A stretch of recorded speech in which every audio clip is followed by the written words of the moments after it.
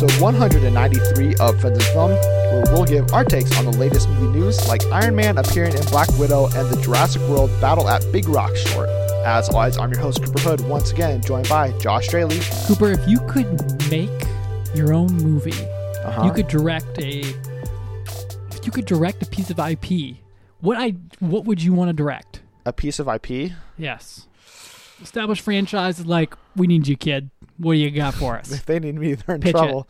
I don't know. I don't really see myself as a director, but I would probably want to take something that I like a lot and other people maybe don't, and try to give it like some new take. So I would probably want to do, I don't know, I'm thinking of like Warrior. I would love to have some sort of new version of Warrior, or like a continuation of that story. Like what happened next time the gauntlet was thrown down? Yes. What journey happens that way? I'd love to see something like that. I don't know. So I guess I'd say that for now. It's a good pick. But I'm not totally sold on it. What happens after they step out of that ring? Well, even if it's not following those brothers again, because Tommy goes to jail presumably for leaving his post, and now the other guy is just super rich and probably doesn't need to be a teacher anymore. That's a good point. But I'm assuming that tournament was probably successful for that world. So would that guy pay up and go for the same thing, try to get the guy from Russia, or Koba, I think is his name, get him back and try to see if he can win. There's a whole bunch of things, different underdog. Maybe Frank Grillo's champion that he was supposed to have is actually healthy this time and he gets to fight. There's a whole bunch of different ways you go, and that way you give more Frank Grillo because he needs to be on the screen more. And that's my pitch now. The lack of Frank Grillo projects after Wheelman is his last movie he's been a star of. He was in Point Blank, which is a Netflix movie with Anthony Mackie. He's supposed to be in a remake of The Raid with Joe Carnahan. And he's him and Joe have their own production house now, and so they're just making a whole bunch of smaller rent action movies, and they seem to be good ones from what I've seen so far. So I guess that's what they're happy with doing. So keep doing that, Frank. Good on him. The thing is, I would love to see Frank in an uncut, really long take movie. Because if there's going to be an American version of The Raid, who do we could have fill that movie? Because Keanu Reeves is the closest thing we really have. Well, I think Frank is the lead. Yeah. See, I don't put Frank and Keanu up at the same level. That's what you got to get to. But maybe that would make him in the same. I don't know if he could get to the Keanu Sans, heights, but I would love to see if they're oh. Yeah, Frank Grillo is awesome because and he just hasn't been thrust into the spotlight as much as I hoped. That's true. I guess we're waiting for him to actually be let loose and see all of his stuff instead of being cut around. Yeah, he would be somebody who maybe I'll talk about later in this episode, in fact. All right, well, let's get to it then. But before we get to that, I guess I should probably tell you guys, with this new format and all things like that, it's going to be really important for you to stay up to date on episodes and our Twitter feed for those new episodes, because today is Sunday, and so that's unusual to have a release. But it won't be unusual if you follow us on Twitter at Friends and Film, AND Film. There you can see our episode launches, our reviews, all of the news that we're going to talk about today has already been there and condensed with quick takes and retweets. All those good things are there, so you can find those. Find us on there. But if you're looking for review episodes or news episodes, you can find those on Apple Podcasts, Google Podcasts, Spotify, Stitcher, Overcast, anywhere podcasts can be found. But on Apple Podcasts, please head over there and rate and review us. That'll ultimately help rank us, and then we can add more friends to the show. That's right. And as you mentioned, we're doing this news episodes on Sundays now, split up apart from our reviews that we used to do them that way. Sundays come around, you can catch up on the biggest news from the last week in one quick, easy episode here from Friends and Film. Well, let's jump into the news, something that broke right after we finished recording our news episode last week, which came from a report from Deadline, where they had this little nugget in there that apparently Tony Stark, aka Iron Man, will appear in Black Widow. They didn't elaborate any further on how it will happen, but they did say, Robert Downey Jr. is back for Black Widow. He'll appear one more time, even though he just died in Avengers Endgame. Spoiler alert if you haven't seen the highest gross movie of all time yet. Josh, do we believe that this is true? Do we believe it's true? Do you believe it's true? I believe it's true. Yes. I do as well. Because it's this... it's the second film in the aftermath of Tony Stark's death. Spoiler. And so, like, where do you, like, why would you not incorporate him? It exists in this space between movies before Endgame. Yeah, it's between Civil War and Infinity War. And so it's going to tell this, like, backstory. Tony Stark's alive. And if you can reasonably insert Robert Downey Jr. into your movie, then you should do it. Like, he is just a big box office draw. Just the name. All of those things. The first image for the Jungle Dooley movie was launched or thrown. Dr. Dolittle. Dr. Dolittle. Thank you. Yes. And so, like, you know, like, playing off of Robert Downey Jr.'s image, important. Yes. It'll be him and Black Widow, more conversation, because their dynamic's been important. And, like, it's just an all-around no-brainer. If you can do it, throw him in there. But how big of a role should he have? It'll be, like, 2 minutes tops. One scene, or like 2 minutes sprinkled throughout the movie a little bit?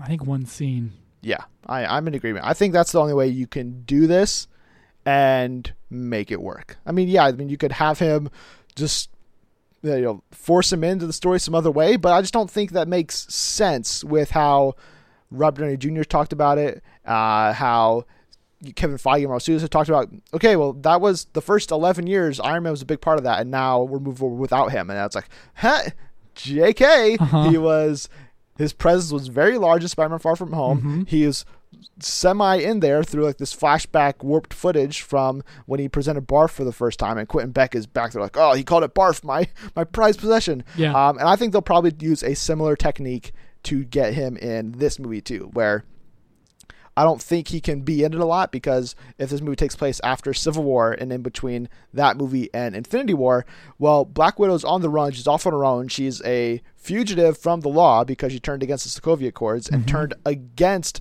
Iron Man. Their last conversation in that movie is how he's basically like criticizing her for like, wow, it must be hard to get that double agent blood, out of your system. And she's like, you know what?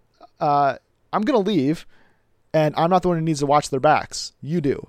And he's just kind of like, excuse me? And then they walk off and leave. So I feel like that interaction could be a big like part of the Black Widow story potentially, where I think they've even kind of indicated as much through the trailer they've been showing at D23 and San Diego Comic-Con, where that conversation between Black Widow and Iron Man is literally part of the trailer. Whereas like it's like leading into, and this is the thing that sets her off in its own journey, basically, because this is the last time she's with Iron Man and the Avengers officially until, Infinity War and Endgame and stuff. So yeah, I feel like they'll probably do something where they're either going to just include that scene that we've already seen before and be like, he's in it.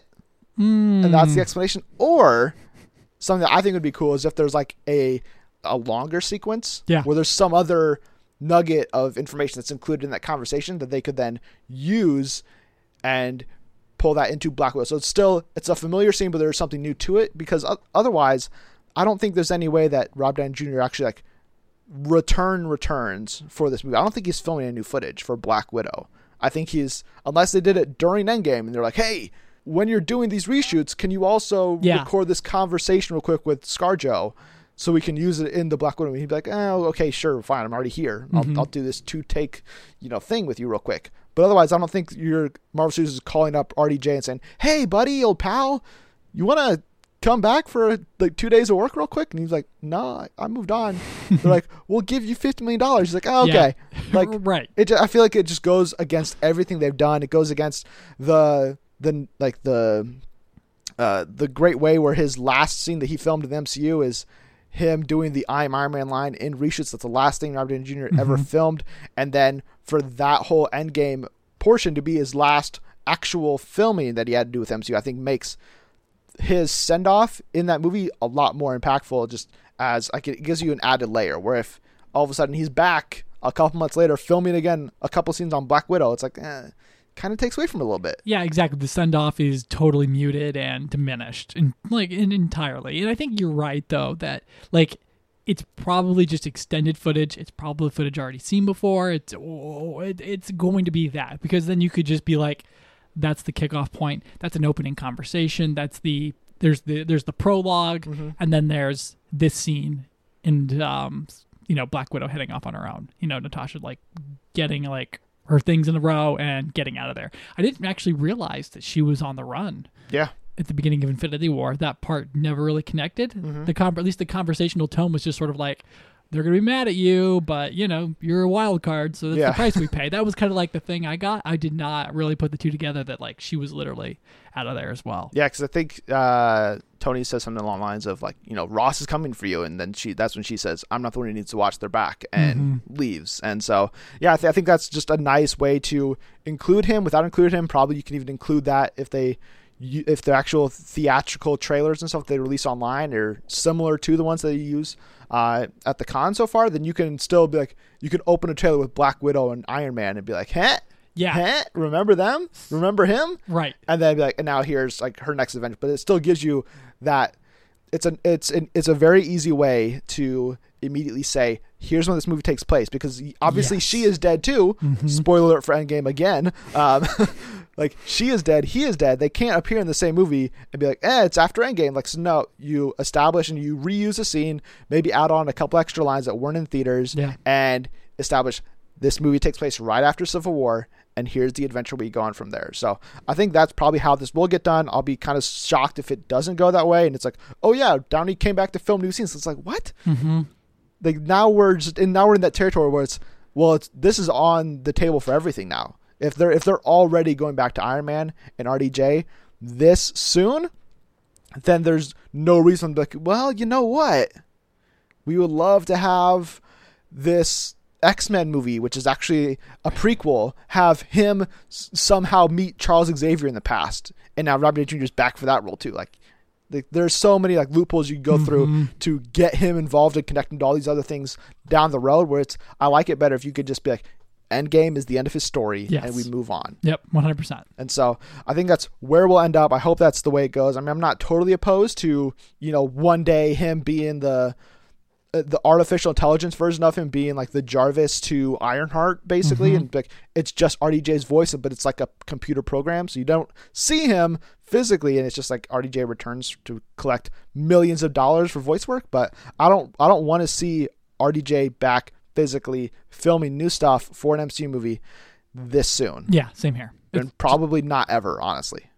Right there with you. It would undercut the entirety of what they worked for, and why would you do that? I mean, I know why you would do that, but again, like, let there be some, finality to the whole thing here. Yeah, I think the only way because I think Marvel Studios and RDJ are on the same page. They're like, listen, we had an incredible record-breaking, record-setting 11-year run together. But now is the time for both of us, I think, to move on, go our separate ways. I think the only way that they reverse this plan is if everything goes terrible. Dr. Doolittle's a failure. Sherlock Holmes 3 is a huge flop. Nobody goes see whatever RDJ does next. He has 7 new The Judges, basically. And then for Marvel, it's like, well, people aren't latching onto the Eternals. All of our other movies now are not hitting this $1 billion gross we're used to. How do we get this back? Well, I don't know. Chris seems like he doesn't want to come back. Maybe we get RDJ for some small cameo roles, and then sure enough, boom, here he is in some form. And then it's like, hey, now the MCU returns to the level it's at now. I want the MCU to stay incredibly popular and successful, but I don't want it to undermine the story in the process. Yeah, I totally agree. So let's move on to an MCU star who now has a new franchise and a recurring role in the Mission Impossible series, as Haley Atwell, we talked about a couple weeks ago, signed on to be part of the Mission Impossible franchise. But at that time, we were not sure if she was part of just Mission Impossible 7 or Mission Impossible 7 and 8, since they are filming back-to-back. And thankfully, Haley Atwell took to Instagram to confirm that she is going to be one of the leads of the next 2 Mission Impossible movies, not just 7, not just 8. She's going to be in both of them, heavily featured in both of them.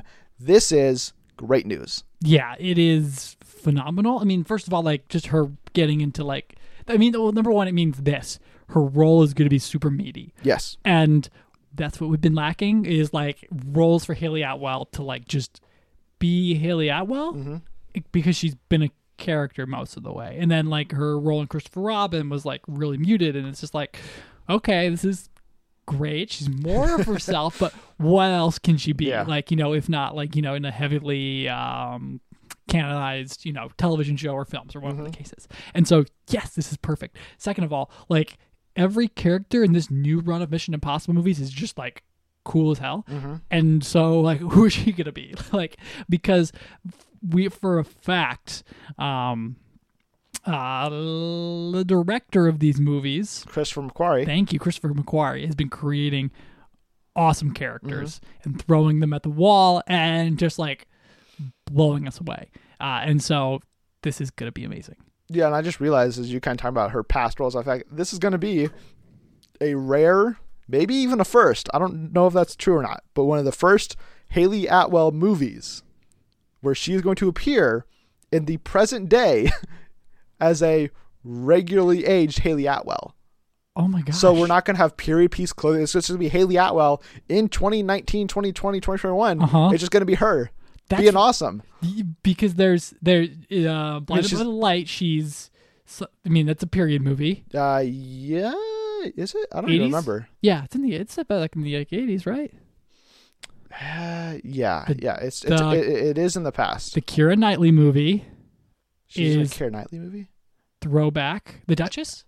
I don't know. She's Cinderella. She plays the mom. That's right. So or mom, grandma, something like that. So she's not in that. The MCU movie, she's obviously back in like World War II, right?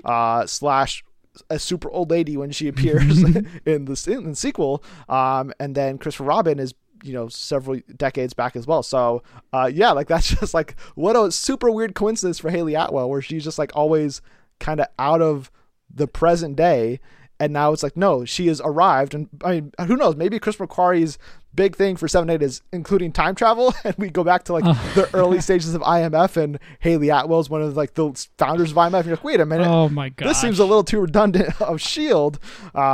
But either way, like this is like, regardless of that like random tidbit, it's just great to know that, like you mentioned, we're having Haley Atwell in a prominent role for 2 movies directed and written by Christopher McQuarrie, who has so far created a lot of incredible characters, a lot of incredible female characters, and hopefully that will continue with Haley Atwell's character. I'm still holding out a lot of hope and belief that she's not going to be a love interest for Cruise, and she'll just be this brand new character for Ethan Hunt to either work with or maybe even work against. We don't totally know. But it would be, I just can't wait to figure out what else she's a part of, because we've dealt with, the MI6 most recently in Fallout. So there is that seed where it's okay, maybe she's another agent that used to work with Rebecca Ferguson, or maybe she works with the White Widow and Vanessa Kirby. Like there's a whole bunch of these different, seeds you could go, or maybe she's the new protege for Angela Bassett. Like there are all these different routes that go. There's who knows what Chris McQuarrie is dreaming up, but I'm just super excited for Haley Atwell to now officially be part of the next 2 Mission Impossible movies. And because we're so excited about her joining, we thought it'd be fun to kind of rattle off who else should join her and Cruise, and probably Kirby, but also definitely Rebecca Ferguson. So Josh, who else should be in Mission Impossible 7 and or 8? Great question. Well, you have though who I think is number 1 on the list. Just because it's Haley Atwell also just in the movie? Because it's Haley Atwell in this movie, but you also believe. Yeah, I threw out back when we did our who should direct Mission Impossible 7 because we didn't know at the time whether or not Christopher McQuarrie was going to return and direct it or not. I was like, let's get Jonathan Russo to direct it because they're great directors, obviously, and they can bring Chris Evans on board to be the villain of the movie instead. And the directing part didn't have, but I would still love to see Chris Evans in this movie, especially with Haley Atwell also being on board. Yeah. Especially if they, instead of working together and being like this destined love, they are now like opposites and antagonists or something. Like that would be so fun, so good. And with just all the Knives Out stuff that Chris Evans is doing right now, and the villainy and like the venomous nature of his personality, like just let Christopher McQuarrie channel that and let him be this great antagonist for Ethan Hunt, please. Yeah, absolutely. Well, then I'm gonna go like follow right up with it. Like I think Michael Shannon would be a phenomenal Knives character. Out 2 for 2. Yeah, absolutely. Yeah, well, like that movie is so stacked, and it just has so many like these people that are doing things that you don't often see them do. And so. Yeah, absolutely. And then like not to go 3 for 3 here, but Ana de Armas as well. Yes. Like just these like have had these small phenomenal moments, but have such great talents all the way through. And then like like, okay, maybe I did go through the like Knives Out cast, but it's just full of all my favorite people, like Keith Stanfield as well. Like, I don't think we've had like, you know, like, listen, like Mission Impossible is like really white, like extraordinarily white. I mean, and except listen, for like Ving Rhames. Ving Rhames, he's basically it. That's it. And like, let's add some color. I mean, Paula Patton is in there. That's right. Who's in Mission Impossible 2? The girl who is also in Westworld. Why can't I think of her name? That's right, Danny Newton, of course. Danny Newton, yeah, she's in there. So I mean, there are a couple. But in the great ensemble of it all, you know, we get like Alec Baldwin. Okay, Angela Bassett was a great choice. To rectify things, but we can go further. Let's push it. it. That's a good point. That's not going to fix with my suggestions. Like I mentioned Frank Grillo. I would love to see Frank Grillo. He would just be a great baddie again for this franchise, and like him and Cruise being like these 50+ action guys, just like going for it. Like he would be such a good counterpart for Cruise, I feel like. But then if we're sticking with like Haley Atwell types, who I'm like, I love these females, and they don't ever get these like big roles that they should be getting. Gemma Arterton is somebody I love, and she is never giving like these big roles after Prince of Persia. And I would love to see her get back in the spotlight, and I've just been recently reminded of her because she's going to be in The King's Man. And I keep seeing that trailer now in theaters because like it's gearing up, I guess. And so it's like, oh yeah, she needs to be in more things. And I mentioned Adrian Palicki last week. I'd love to see Palicki join the Mission Impossible franchise. I don't know if she can based on the production of that Seth MacFarlane show. But if there's a window of opportunity, like I would love to see that happen. Yeah, she deserves better than Murder and Mystery. That's for sure. Yeah. But I'm trying to think. I mean, there's obviously you go Michael B. Jordan, John Cho. Of course. I go for some of the biggest, like John David Washington. Go straight from Tenet to this. Like that'd be incredible. I'm trying to think if there's any if we're trying to make this cast a little bit more diverse. Oh, yeah. Some more like under the radar. Like they deserve this like breakout sort of a role here. You go Diego Luna would be phenomenal. That'd be cool. I was also thinking about Gail Garcia Bernal as well. And then I know Salma Hayek's busy, but she would also be she'll be busy for the rest of the year, but maybe she could be like part of Mission Impossible 8. Probably busy in perpetuity, I think, now with the Marvel contract, depending on her. But I'm talking about like just filming Eternals. Of course. Will take her through the end of this year probably. So after that, she could be freed up. I'm trying to Yolande Noel, who's somebody I bring up all the time from the first Purge, which is actually the fourth Purge movie. But there's that connection with Frank Grillo, but they're not even in the same movie. But he's just a really great physical action guy, and he'd be a great fit part of either MIF or something else. And so he's another guy which I'm kind of waiting for him to get this other role to move on to bigger things, but it just hasn't happened yet. So those are just our thoughts, but if you have thoughts, I'm sure you do, on who else should join the Mission Impossible franchise, let us know on Twitter at Friends of Film. But we'll move on to our third topic here in our main three, which is this Jurassic World short film that Colin Trevorrow directed and wrote with Jurassic World 3 writer Emily Carmichael, which is titled Battle at Big Rock. And that dropped last weekend. Josh, we both have had a chance to check this out now. Yes. And I feel like it's pretty easy to say this is better than the last two movies. Maybe the last three in the franchise. That's maybe the best thing since Jurassic Park. The best thing since that's so hard because it's so short. It is. And it's not asking a lot. True. But I feel like it just gets so much right about what I feel like we've been missing from the Jurassic Park franchise since basically the first movie, where it's like agree. It's this lovable, instantly likable family of characters who we've never met before. Maybe that's because it's like Andre Holland and it's people we like playing these roles, but it's from the second they're on screen, you feel that connection as a family. You're like, I like these people. I like this little campground community they're a part of. And then from there on, maybe it's because it's an 8-minute short and we know it's not part of a trilogy where it's like these characters then instantly in danger the second dinosaurs appear, and you're actually fearful about their lives, where it's like when Chris Pratt and Bryce Dallas Howard are running around, it's like, I'm never afraid they're actually going to die. Yeah. Because no studio would make that call. Right. But like now I'm like, maybe that dinosaur is going to eat their baby. I don't know. It sure looked like it for like 10 seconds. Yeah, and like, I believed it. There's like genuine fear and dread, and there are stakes and there are characters that you like, and to me it's like, I don't know if this is indicative of what Jurassic World 3 is going to be. It probably is not, but it at least tells me that Trevorrow has this in him. Mm-hmm. And maybe there's the chance. Yeah, you always get the sense that he's been itching to put something on film. Yeah. And he just begged Universal to be like, well, the movie's like it's still 2 years away. Mm-hmm. So let me do something, please. Because he hasn't been behind the camera since Book of Henry. Yeah. And he's had project to project, falling apart. And so him and Amy Carmichael had to get out there.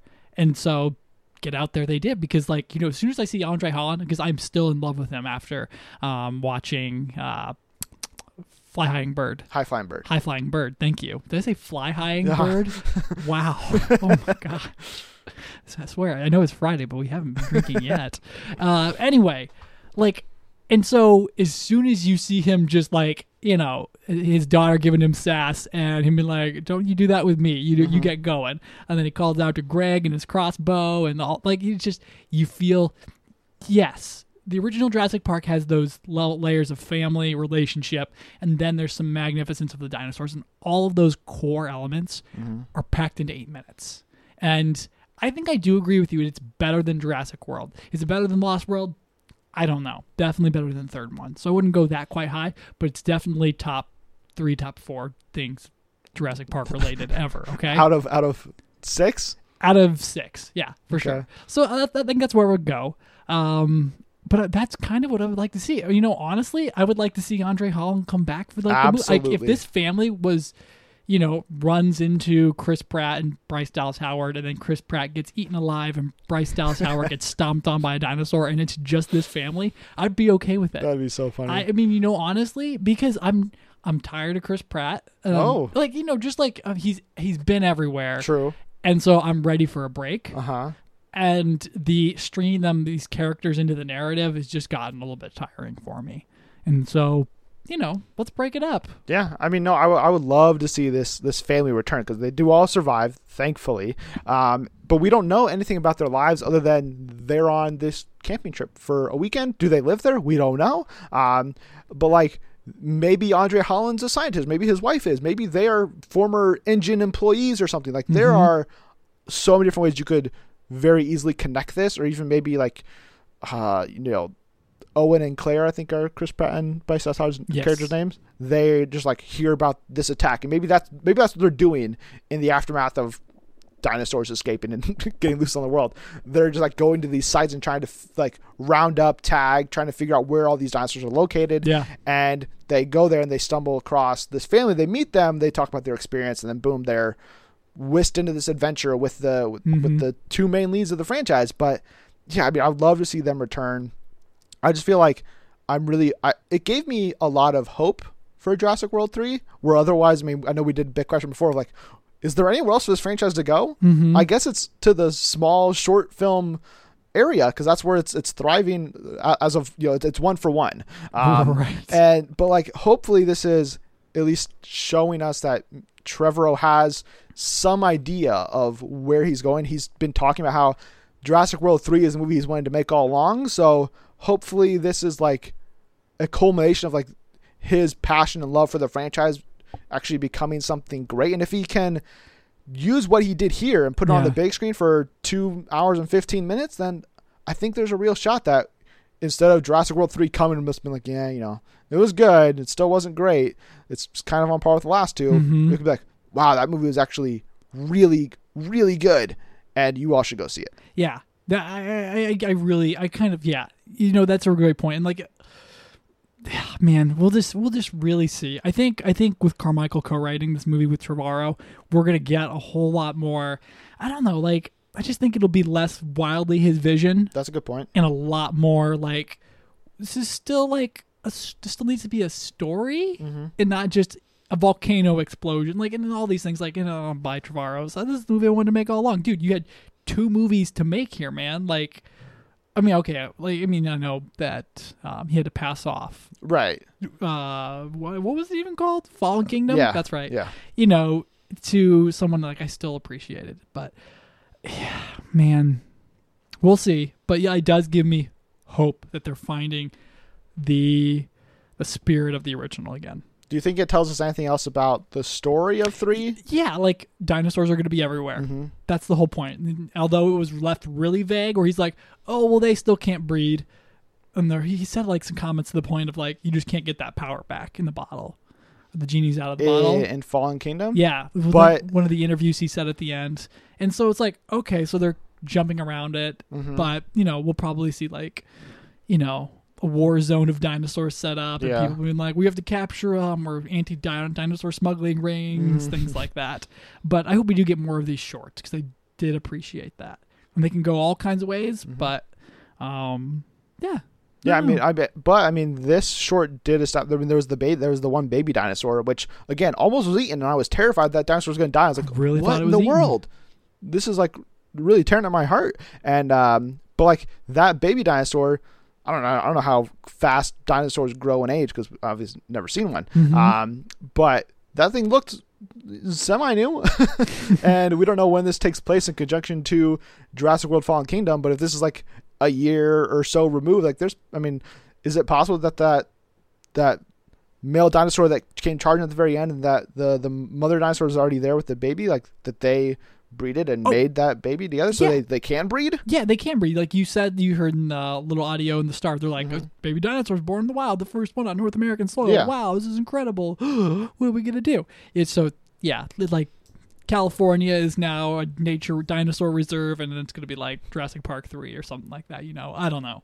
But yeah, we'll see what kind of happens there. Yeah, I'm hoping that this short indicates that they are going to actually deal with and like explore like dinosaurs actually being out there in the world and how this is affecting regular people, not just being like Jurassic World 3, here it is, and it's this big global scale of disaster and business and all this stuff, and it's like, well, but like, what's happening to Andre Holland's character? Yeah, exactly. What are they thinking about all this? Those are my questions. Like, because the scale, the scale is not going to be that small. No. And that'll be the unfortunate part. And so we're going to be like, all right, we got to show dinosaur carnage, maximum capacity. And, the movie will do its $100 million worldwide or whatever. And that'll be that. But it'll just be like, these shorts are like going to be the bright spot in the inevitable march to, falling global catastrophe kingdom or whatever they decide to go with. Hopefully not that. That'd be a real pain to type out and stuff. But I mean, yeah, I would love to see more shorts from in this vein in the lead up to Jurassic World 3. I don't know if we're going to get those or not. But hopefully it's because it seems like this has gotten a great response, not only from us, but from other people as well. So maybe Universal will be nudged to be like, hey, Colin, you got any other things like this we can pump out, twice a year until Jurassic World 3 and just give us these 10-minute shorts every now and then? Or other directors, too. Other people who aren't working. Give Emily Carmichael a chance to direct one. Yeah, exactly. She'd be directing the third one. I don't know. But yeah, that'd be cool. Or maybe Jay Bayona should do one. Oh, yeah, absolutely. Yeah. Maybe not. He can get back to some of them horror. And he'll be busy directing the Lord of the Rings series anyway. So. Oh, is that right? Is he on that? He's doing the first two. Yeah. Nice. Okay, he'd be good. That's up his alley. That's definitely up his alley. But let's move on to Ticket or Skip It here. There were 4 trailers that dropped this week. The first for the Rhythm section, the first trailer for Dark Water, the second trailer for Knives Out, and the second trailer for Ford v Ferrari. Josh, which of these 4 trailers gets your ticket this week? I am giving it right to the Rhythm section. The movie that I don't quite understand what's going on. It's a revenge story, a plane bombing, lots of things, but all I know is Blake Lively is out for revenge, and I've got these Jason Bourne vibes with the whole thing, and that's kind of what I was feeling, and so I am right there for that. Jude Law looks menacing but friendly, and yeah, that's exactly where I am for it. And then I'm ready for a Reed Morano movie, so bring it all on. Yeah, I was going to get my ticket to that, but I think I'll spread it around a little bit and actually go to a trailer I saw first in theaters when I went to go see at Astra, which you'll hear a review on Tuesday, which was Ford v Ferrari, which it dropped almost a week ago, but then I just didn't get a chance to actually watch it online, and then it started playing in theaters. So I was like, oh, this is different. Oh, yeah, they dropped a new one. And, I mean, everything about this movie just looks so good. so fantastic, so thrilling and expertly done by James Mangold. I really cannot wait to see this movie. It is so high, as you hopefully heard on our most anticipated of the fall preview episode, that this is one of my most anticipated movies of the rest of the year. So it looks so good, and I'm hoping that it actually turns out that way. Yeah, it highlights Christian Bale in a lot of ways. And some comedy, which I wasn't totally expecting. Yeah, exactly. And I am right there for that. It looks like it's going to be a Christian Bale vehicle a lot of the way through. But the racing scenes, again, just look phenomenal. Yeah. And I'm all about the American muscle power here. So, like, bring it. Yep. And then we'll end this episode with the section we introduced last week, which I guess I've, for the time being, named the co-host corner. If you have better suggestions at any point, let us know. I'm not totally committed to that so far, but Josh, yes, instead of the flyby, we're doing, each of us gets a chance to pick one news item from the week and talk about it for a little bit. Josh, which one are you choosing this week? I want to talk about the Fox Searchlight casting announcement for The French Dispatch, Wes Anderson's Paris-centered musical that's about journalism, I guess, and it's got, like, some great names all the way through. Tilda Swinton, classic. Adrian Brody, of course he's gonna be in there. And then we've got Owen Wilson, staple, but also, like, Frances McDormand is on this cast list. Owen Wilson, of course, but Timothée Chalamet, Jeffrey Wright, Benicio del Toro, Lea Seydoux, thank you. Stephen Park is on there. There's a Murray name who I'm assuming is Bill Murray, of course, and, like, who else am I missing here? Matthew Amalric, who I'm not exactly familiar with, but sure, bring it on. We don't have the confirmation of Dafoe, Winslet, Saoirse Ronan, or Henry Winkler, who I love from Barry. But, those are out there, and hopefully they'll be locked down soon. Yeah, it's like, are they in the movie? Are they not? Or are they just so small roles that they're not advertising them? Yeah, exactly. I hope it's the latter. I think so. That's because there's so many people just pop up. Like Owen Wilson in Grand Budapest Hotel. He's just like, oh, I'm Chuck. He's like, okay, Chuck, and then you never see him again. So that was hopefully if we saw that.